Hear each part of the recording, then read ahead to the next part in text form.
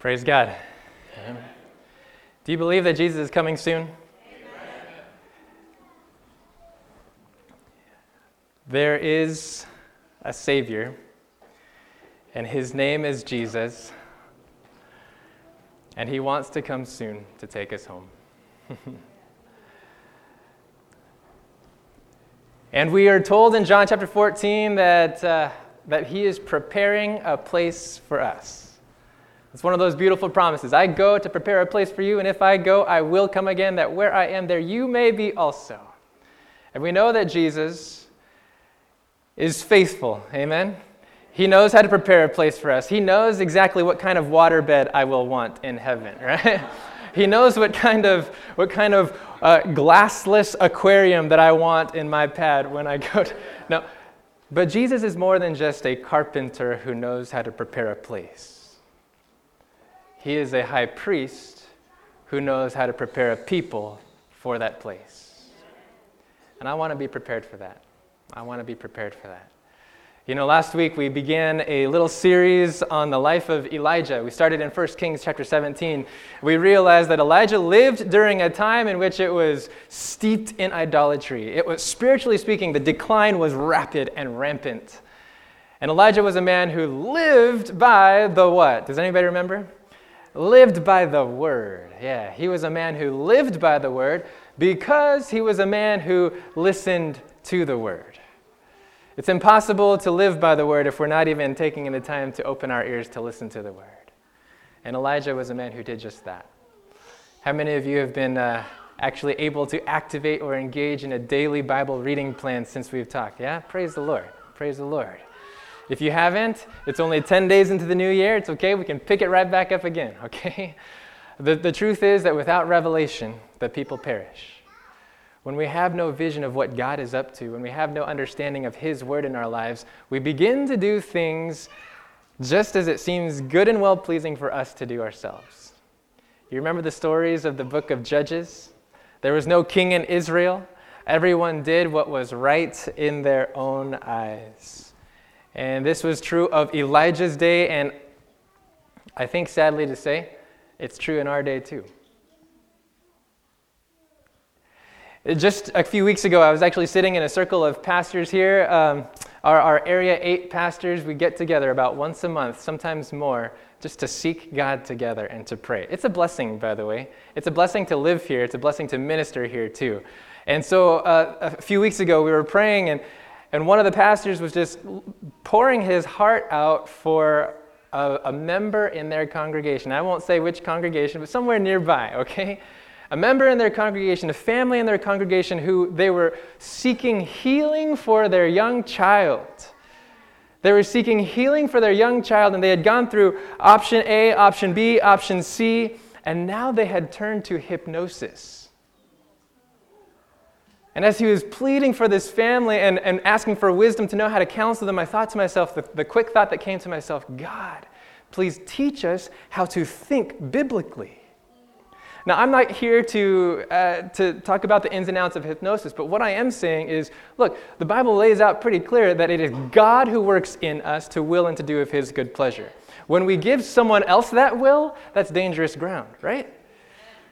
And so it's true, even within God's people, we have forgotten how to think biblically, let alone live biblically. It was true in Elijah's day, and it's true in our day, and I pray that we would be a people who live by the Word. And we realized that last week, living by the Word starts with listening to the Word, right? This week, we're going to find that living by the Word is fueled by praying the Word. The message this morning is entitled, When Fire Fuels the Rain. When fire fuels the rain. Let's bow our heads for prayer. Father, we want to get into this book, not just as an academic exercise, not just as a weekly routine, but fully believing that you are the living God who actually speaks to us.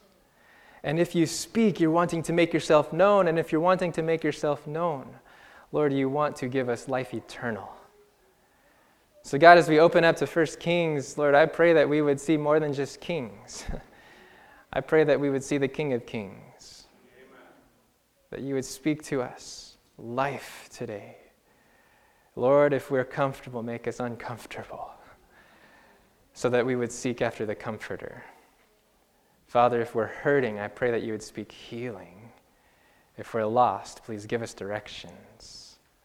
Thank you that you're the God who speaks. In Jesus' saving name, let the family say, amen. Amen. Please take your Bible with me. Turn to the Old Testament book, 1 Kings. 1 Kings, and we're going to chapter 18. Now, if you have a chance to read through all of these little snippets and narratives of Elijah's life, do it. Immerse yourself in it, because Elijah lived quite the life. But in 1 Kings chapter 18, we're going to kind of skip along from where we were. Elijah appears before King Ahab. Ahab is the king who is even worse than his father Omri, right? And King Ahab, actually, if you didn't know, King Ahab actually built a temple to the idol Baal right in the capital city of Samaria. Okay? Right in the capital city of God's people, he builds a competitor's temple. And so Ahab, face to face with Elijah, Elijah says, hey, there's going to be no rain, no dew, until I say so. Elijah runs to the brook Cherith. He's fed by God himself, by ravens who listen to the word of God. All of this stuff takes place, and eventually, by the time we come to 1 Kings chapter 18, if you're there, say amen. Amen. All right, this is now fast forward 3 years later. 3 years. The land has gone without water or dew. Not for 3 minutes, not for 3 hours, 3 months, 3 years. All right. Verse 1, chapter 18, the Bible says, I'm reading from the New King James, and it came to pass after many days that the word of the Lord came to Elijah in the 3rd year, saying, go, present yourself to Ahab, that's the king who kind of led the nation even further into idolatry. Go, present yourself to Ahab, and I will send rain on the earth. Whew. Right? Praise the Lord. The word of the Lord comes once again, and he gives this powerful promise, I will send rain. And in verse 2, so Elijah went to present himself to Ahab, and there was a severe famine in Samaria. No wonder. Verse 3, and Ahab had called Obadiah, who was in charge of his house. Now Obadiah feared the Lord greatly. Oh, so there was someone else who hadn't turned to idols and actually was serving in the court of King Ahab. Verse 4, for so it was while Jezebel, that's Ahab's wife, while Jezebel massacred the prophets of the Lord, that Obadiah had taken 100 prophets and hidden them 50 to a cave and had fed them with bread and water. Now this is kind of a mixture of good news and bad news. First of all, the good news. Not everybody has gone the way of Baal. Praise the Lord. The bad news is that even these faithful have been fearful of being faithful. Obadiah is serving right in the king's court. He could have spoken up, but he hasn't. Do you kind of see the good news and the bad news there? Yeah? So there's a little bit of timidity to actually live by the truth. Now, the other aspect of bad news here is that, Jezebel just massacred all the prophets of the Lord, all the spokesmen, all the people who would actually hear from God and communicate to the people of God. And again, when you have no revelation, the people perish. Okay? That's Proverbs 29, verse 18, if you're writing notes. Where there is no vision, the people perish. And so here, there's a full picture of the spiritual chaos. Jezebel's massacre is one event, but really the agenda behind it is simply this. If I get rid of all the spokesmen of Yahweh, that means that there is no Yahweh. So what he's trying to do is what she is trying to do. Jezebel is really simply trying to turn the tables. This is a nation that is supposedly ruled by Yahweh. Well, my husband has just built a temple for my idol Baal in the capital city. So now I will take all the spokesmen of Yahweh, replace them with spokesmen for Baal, and you see her political and spiritual agenda here, right? She's really trying to dethrone the Lord. She's trying to dethrone the Lord. And has she been successful? Apparently. Apparently enough so that Obadiah, who actually fears the Lord, is fearful of Jezebel's agenda. And so as as Obadiah actually goes with King Ahab, the story goes, if you read the rest of the verses, just kind of scan through, Ahab and Obadiah say, okay, we're going to go look for some place that has grass, some place that has water. This drought is so severe. And as they're searching around, Obadiah comes across Elijah. Elijah who has been hiding. Elijah, the one that the king has trying to been searching for here and there and everywhere. Elijah tells Obadiah, okay, get your king, get Ahab. I've got a word for him. Obadiah kind of hesitates because he's not quite sure if Elijah is going to disappear from one moment to the next. Okay? And Ahab eventually comes, and in I believe it's verse 17. Skip on down to verse 17. Then it happened when Ahab saw Elijah that Ahab said to him, "Is that you, O troubler of Israel?" Ahab, after 3 years, hasn't gotten the idea.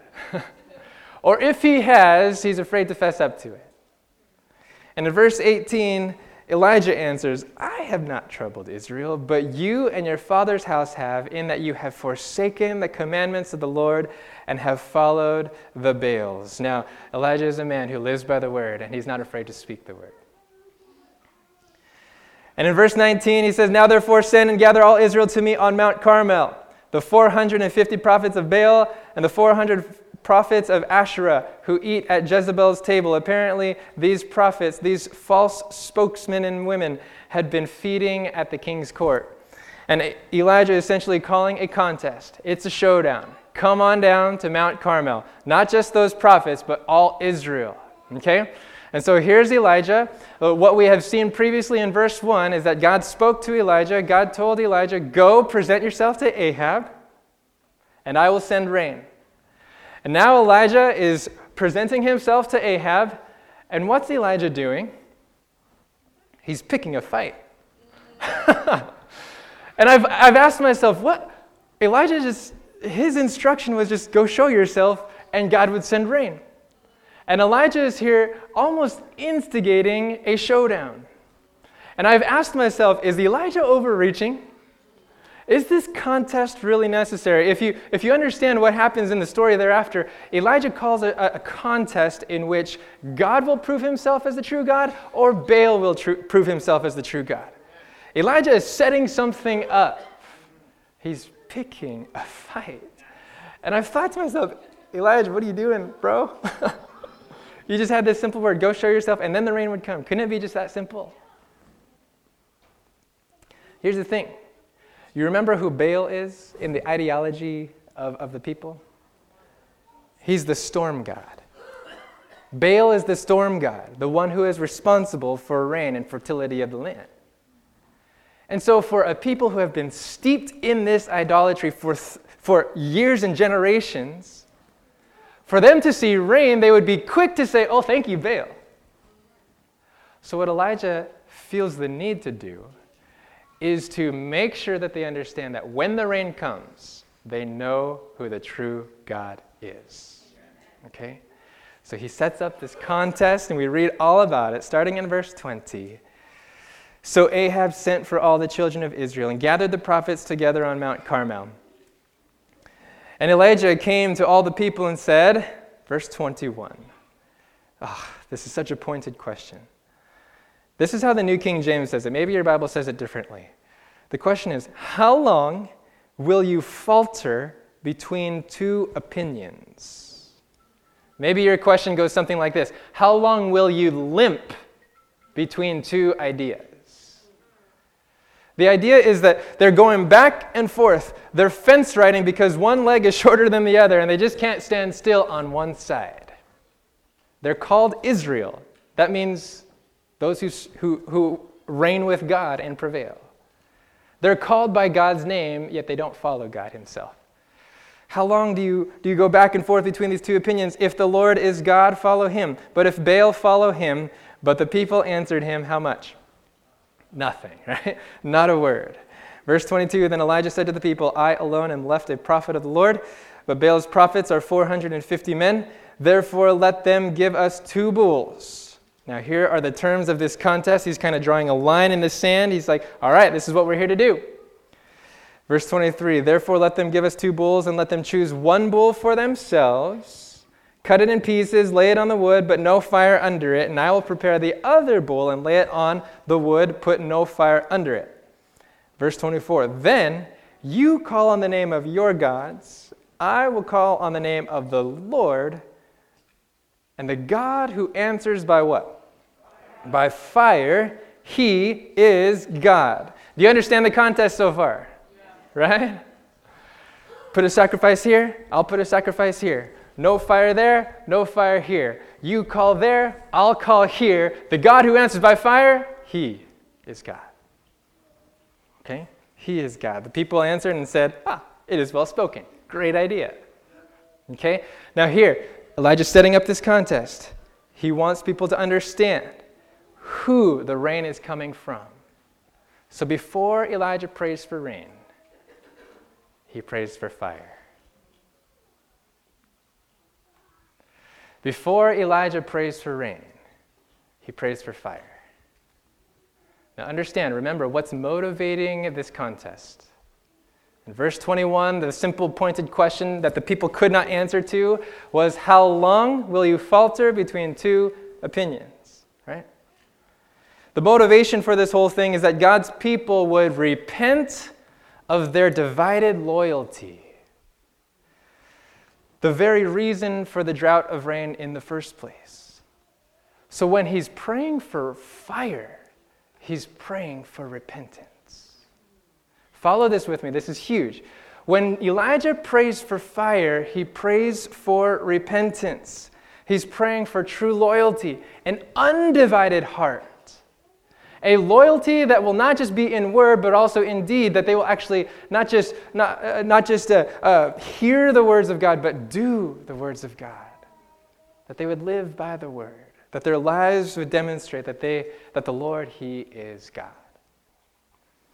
And so, before he prays for rain, he prays for fire. I'll say it like this. Before he prays for rain, he prays for repentance. And we'll talk a little bit more about that in a little while. But I hope we understand this. Because sometimes we feel a drought. We feel like something is missing. We feel like we need this blessing or that blessing. And we pray for that blessing. We pray that God would satisfy this and satisfy that, that he would restore this and restore that this drought would end. But maybe first we need to pray for fire, for repentance and true loyalty. Because all the while, that the thing that causes the drought is that we're limping between two opinions. That's why 2 Chronicles 7:14, when Solomon is kneeling before the Lord, he's praying this prayer at the dedication of the temple of God. He's praying for those times in which his people eventually may go after other gods. And then he says, and if my people who are called by my name, God's response to Solomon's prayer, if my people who are called by my name shall humble themselves and pray and seek my face and turn from their wicked ways, then I will hear from heaven. I will forgive their sin and heal their land. That's 2 Chronicles chapter 7, verse 14. God wants to heal our land. God wants to send rain. But it's conditional upon us seeking him with a whole heart. Do we understand that today? That before we pray for rain, we ought to pray for fire. That before we pray for rain, we ought to pray for repentance and true loyalty to God. And so, this contest, it's on. Elijah sets the terms. He gives the majority, the 450 prophets of Baal, he gives them the honor of starting off. And so it's morning time when they get things started. All the children of Israel, as many as could gather, are there on the mountain. Some are in the valley because this mountain summit is pretty visible. They can hear things, they can see things. And so the contest is on. Starts in the early morning. And in verses 25 to 29, this contest gets crazy. This contest gets crazy. In verse 26, it says, so they took the bull, which was given them, and they prepared it, called on the name of Baal from morning even till noon. All right, sometimes people who pray to false gods are more faithful in their prayers than we are.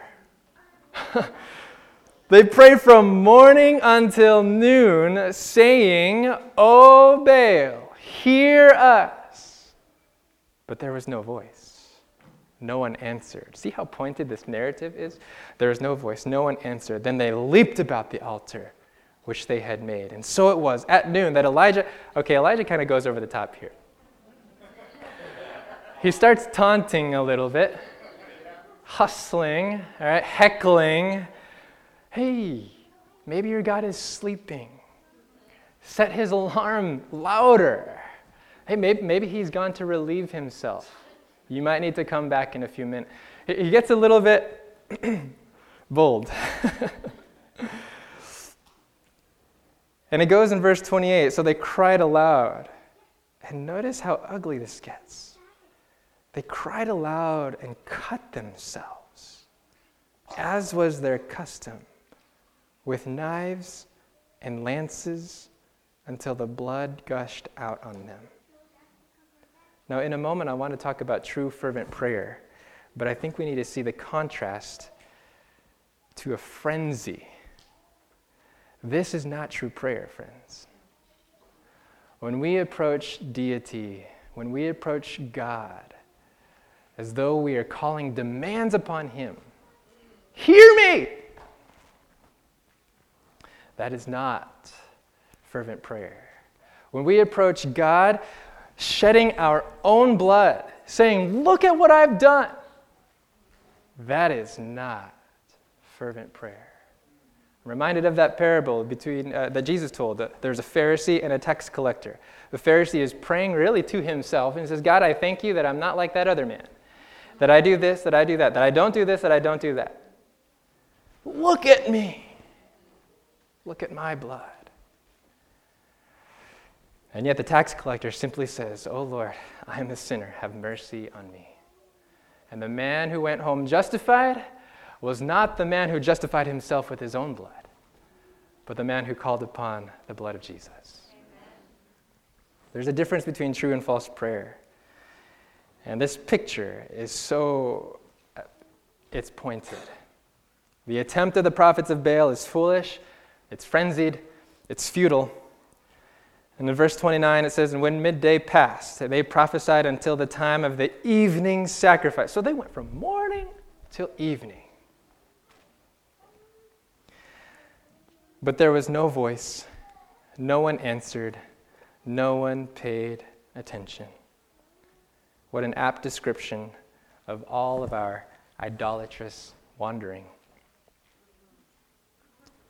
But Elijah steps in, and in verse 30 begins a true picture of what it is to approach God in prayer, what it is to pray for fire.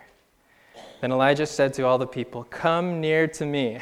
You can see that at this day-long sideshow, okay, the people have kind of drawn back, and they're like, I don't want that stuff on me, you know. And so Elijah said, hey, come close, come close. You don't have to be afraid of what I'm going to say or what I'm going to do. And in verse 30, all the people came near to him, and he repaired the altar of the Lord that was broken down. If you're writing notes, these are the steps, these are the actions. First, he repairs the altar of the Lord. That altar was made of 12 stones. That altar was made of 12 stones. It says in verse 31, and Elijah took 12 stones according to the number of the tribes of the sons of Jacob, to whom the word of the Lord had come, saying, Israel shall be your name. In other words, he was repairing their identity as God's people. And this is what happens when we wander after other gods. We forget who we are. Our altars break down, and they are in need of repair. So Elijah repairs the altar, a reminder of God's covenant, a reminder that we belong to him and he belongs to us. In verse 32, then with the stones he built an altar in the name of the Lord. And he made a trench around the altar large enough to hold 2 seahs of seed. And he put the wood in order, cut the bull in pieces, and laid it on the wood, and said, fill 4 water pots with water, and pour it on the burnt sacrifice and on the wood. Now, they're on top of a mountain. It's been a drought for 3 years. Where they got this water? Probably from the Mediterranean Sea, just at the bottom.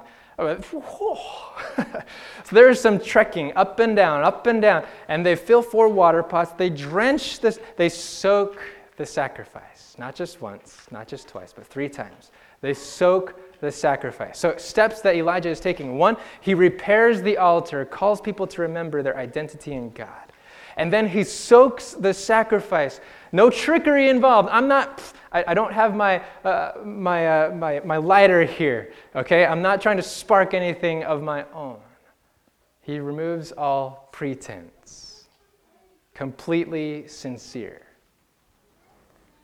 And in verse 36 and 37, and it came to pass at the time of the offering of the what? Evening sacrifice. That's significant.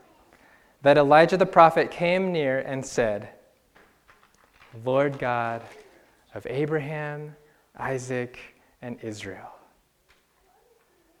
Just let this mental picture just kind of draw out in vivid lines in your mind.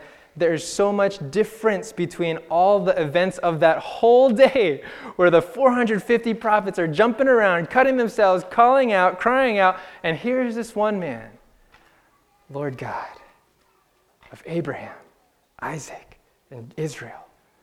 Let it be known this day that you are God in Israel, and I am your servant, and that I have done all these things at your word. Hear me, O Lord. Hear me, that this people may know that you are the Lord God. And that's a different prayer than the prophets of Baal prayed. Hear me, here's my blood. No. Hear me, O Lord, that they may know that you are the Lord God. Hear me, O Lord, hear me, that this people may know that you are the Lord God, and that you have turned their hearts back to you. Again, he's praying for fire, but what he's really praying for is heart repentance.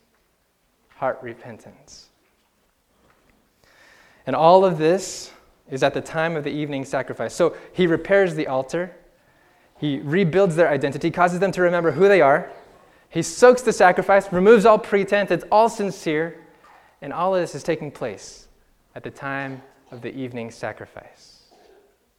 At the time of the evening sacrifice, that was supposed to call to remembrance their ritual rhythm, back when true worship actually happened. When at the temple, there would be a burnt offering that represented not their merit, but the merits of someone else. All of this at a time in which they are looking to the righteousness not of their works, but of the works of someone else. And they're called to remember that their acceptance with God is not by their might, but by the mercy of Jesus. So how do we pray for fire? We do it just like Elijah. Repair the altar. Remember that you are God's child and that He is your Father. Remember your true identity. That's why I think it's so powerful that the Lord's Prayer, so simple, starts out with 2 words. Our Father.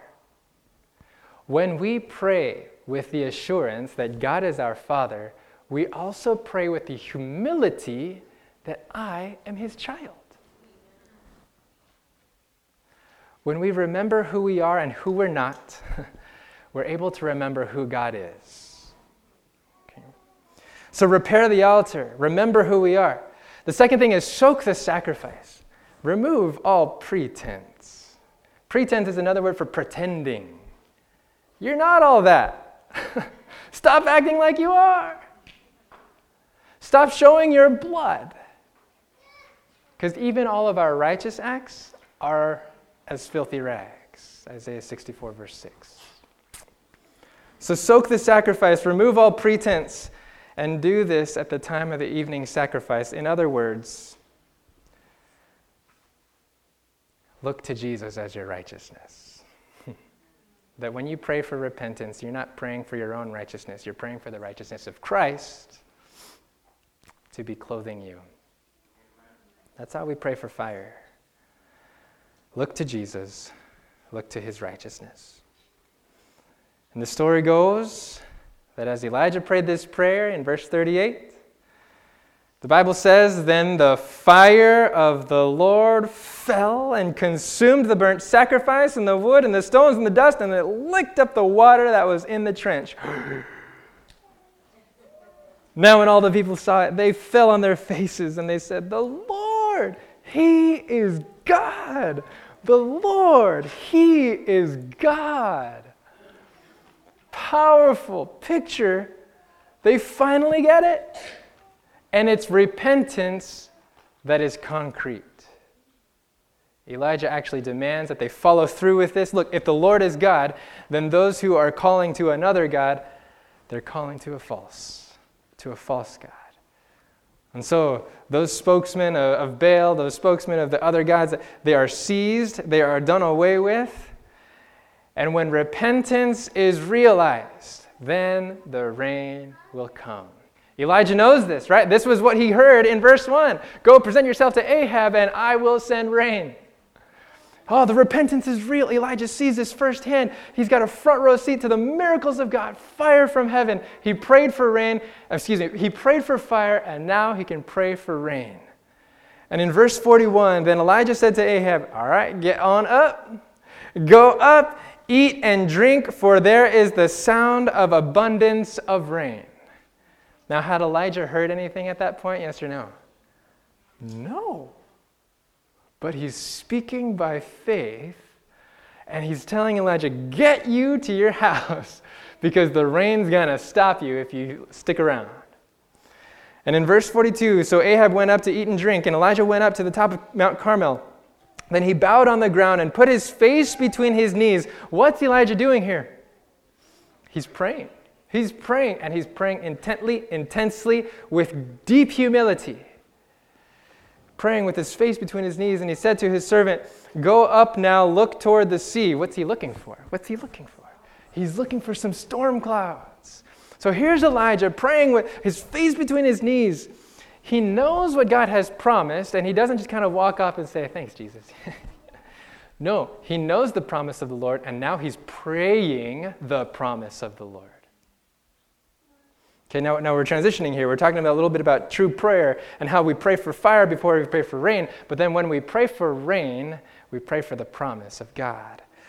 And in verse 43, he said to the servant, go up now, look toward the sea. So he went up and looked and said, there is nothing. And 7 times he said, go again. In other words, this took a while. Elijah knew what God had promised, but he was persistent in his prayers. He knew what God had promised, and he didn't just presume. No, he prayed. He knew what God had promised, and he prayed the promise. And even when he didn't see tangible results, he continued to pray, continued to pray, continued to... Can any of us learn from this example? Yeah. God, you've promised goodness. You've promised that those who follow you shall not lack any good thing. God, where's the cloud? Forget this prayer thing. Elijah, face to his knees, once, twice, 7 times through. This happens. Verse 44, then it came to pass the 7th time that he said, there is a cloud, as small as a man's hand, rising out of the sea. Not the greatest token in the world, but it will do. Apparently for Elijah, that was enough. So he said, go up, say to Ahab, prepare your chariot and go down before the rain stops you. Now it happened in the meantime that the sky became black with clouds. Oh, God turned that small token into tangible evidence that everybody could notice. Black clouds and wind, and there was a heavy rain. So Ahab rode away, went to Jezreel. Jezreel was the winter capital of Israel. Then the hand of the Lord came upon Elijah, and he girded up his loins and ran ahead of Ahab to the entrance of Jezreel. Wow. I don't know what he had to eat for breakfast that morning. Maybe it was some Wheaties or something like that. But God just, and Ahab is able to accompany the king. Now, this is huge. This isn't the main point of what we're talking about, but Elijah doesn't feel so lofty that he says to this king who's been wayward and wandering and probably didn't himself say the Lord is God. But Elijah doesn't see himself so cocky as to say, all right, good luck, have a nice life, king. But he accompanies him. He gives him the word of the Lord still. He goes with him all the way to his capital. Here is Elijah, and he prays effectual, fervent prayer. There's a text that we referred to last time, and in closing, I want us to go there. It's in James chapter 5. James chapter 5, verse 16. James chapter 5 is in the New Testament. And in this practical letter of practical Christianity, James, near the end of his letter, he starts talking about prayer. And I'll tell you that sometimes prayer, to the pragmatist, to the person that likes to see things done and get things done, prayer seems like the last thing that is effective. But here at the end of this letter, James says, no. We need to pray. And in verse 16, in the midst of other counsel about how to interact with one another when you have this situation or that situation, pray. And in verse 16, James chapter 5, verse 16, if you're there, say, I'm there. All right. Almost? All right. James chapter 5, verse 16. He says, confess your trespasses to one another and pray for one another. That's actually really practical too. Sometimes we're unwilling to pray for one another because we feel like we're at fault with one another or they have fault with us. Friends, it's time to let go of that.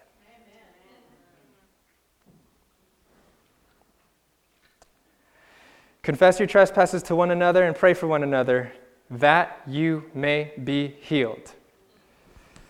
Sometimes we wish for healing, but we're not willing to pay the price for that. And at the end of verse 16, the effective, fervent prayer of a righteous man avails much. And with this picture of effective, fervent prayer that avails much, that word there for avail is accomplishes much, it's strong to do much, it's robust. In some contexts, it's translated as combative. It actually fights a fight.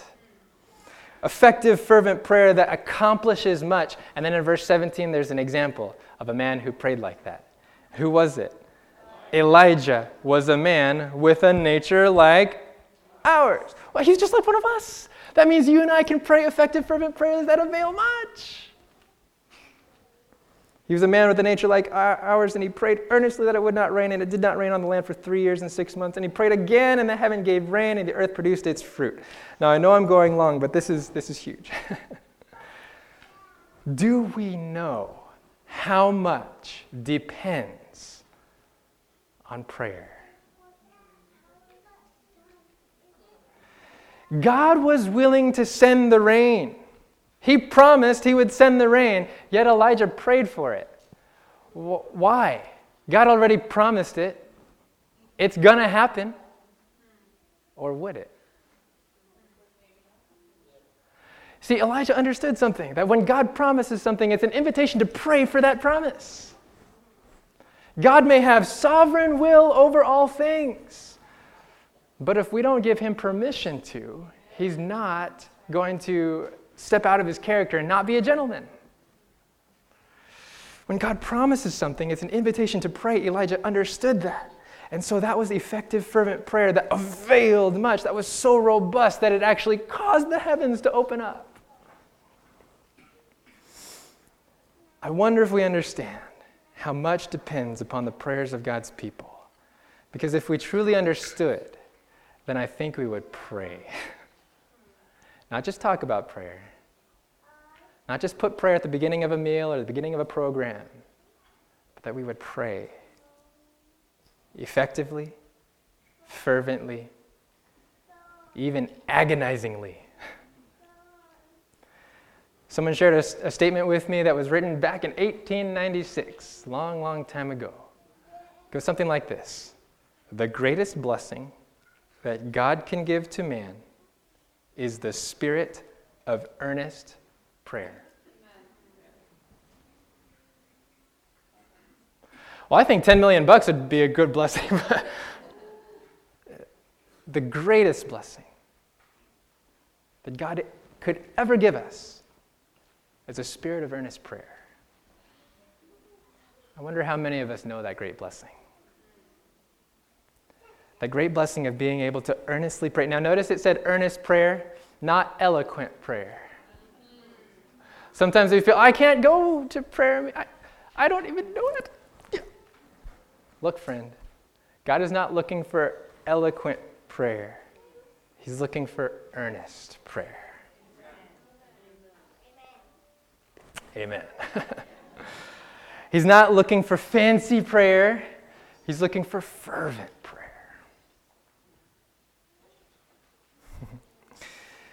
And so maybe you don't feel like you have deep theological undergirdings behind your prayer to motivate your prayer, to inspire other people to say amen when you pray.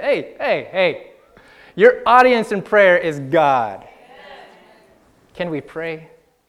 Can we pray? If my people who are called by my name shall humble themselves and seek my face and turn from their wicked ways, then I will hear from heaven. I'll heal their land, forgive their sin. You're experiencing a drought. You're experiencing a drought. You want to pray for rain, but first pray for fire. You want to pray for rain, but first pray for fire. In other words, pray for repentance, that God would give you an undivided loyalty toward Him. That even if that rain doesn't come, you'd be satisfied because your loyalty is His and He is yours. Isn't that enough? So when we pray for fire, the Lord, He is God, the Lord, He is God, that is good enough for me. But God is so good that He wants to give you a rain too. So friends, the practical takeaway, pray, and pray. And when you pray for rain, pray first for fire. Pray first for fire. Sometimes we think, I don't even know what to pray. I don't even know what to ask for. I feel like I'm asking for the same things. You know what? Elijah did something that I think we can take away too. He understood the promise of God, and he prayed for the promise of God. If you want effective, fervent prayer, and you're not sure if, well, should I pray passionately about this because I'm not sure if God really wants this? Well, take what God has promised and pray passionately for that. God has said, I delight in the death of no one. I long for all to come to repentance, 2 Peter chapter 3. We can pray for people to turn to God. Wait. Is that a good thing or not? In Jeremiah chapter 24, verse 7, he says, I will give them a heart to know me, that I am their God and they are my people, for they shall return to me with their whole heart. We have loved ones and family and friends. We can pray for their return to God. That's a promise. I'm going to pray that. I'm not just going to presume, oh, God will do it in His own. You know what? Elijah could have done the same. But he prayed it, he prayed the promise, and he prayed with persistence. So your practical takeaways today, you want to pray for rain? Pray for fire first. Pray for repentance first. You want to know how to pray effectually, fervently, that avails much? Start with the promises of God and pray those promises. Amen? Yeah. My token amener. Awesome. No. So hey, we're at the beginning of a new year. Listen to God's word and pray the word. That's what we're starting out with this year. Listen to God's word and pray the word so that we can live by the word. Let's bow our heads for prayer. Father, we thank you that you are the God who knows all of our needs even before we ask them. And so when we come to you in prayer, it's not like you're surprised that we're praying for this or for that. But Lord, I pray that you would give us such a faith and confidence in you that it actually does surprise you. That when we come and gather, whether it's just in the secret, me and you, or when we come and we unite with others in prayer, Lord, that you would give us fervent prayer that avails much. I pray that you would teach us how to pray both for rain and for fire. And Lord, I pray that you would teach us to pray the promises of God. As we immerse ourselves in your word day by day, Lord, give us things that we can pray for. Give us a sense of what your desire is, of what your will is, of what your character is, that we could pray those things to be true in our lives and those around us. God, please, we want to be people who live by the word. And so make us people who listen to the word and pray the word. In Jesus' name, amen.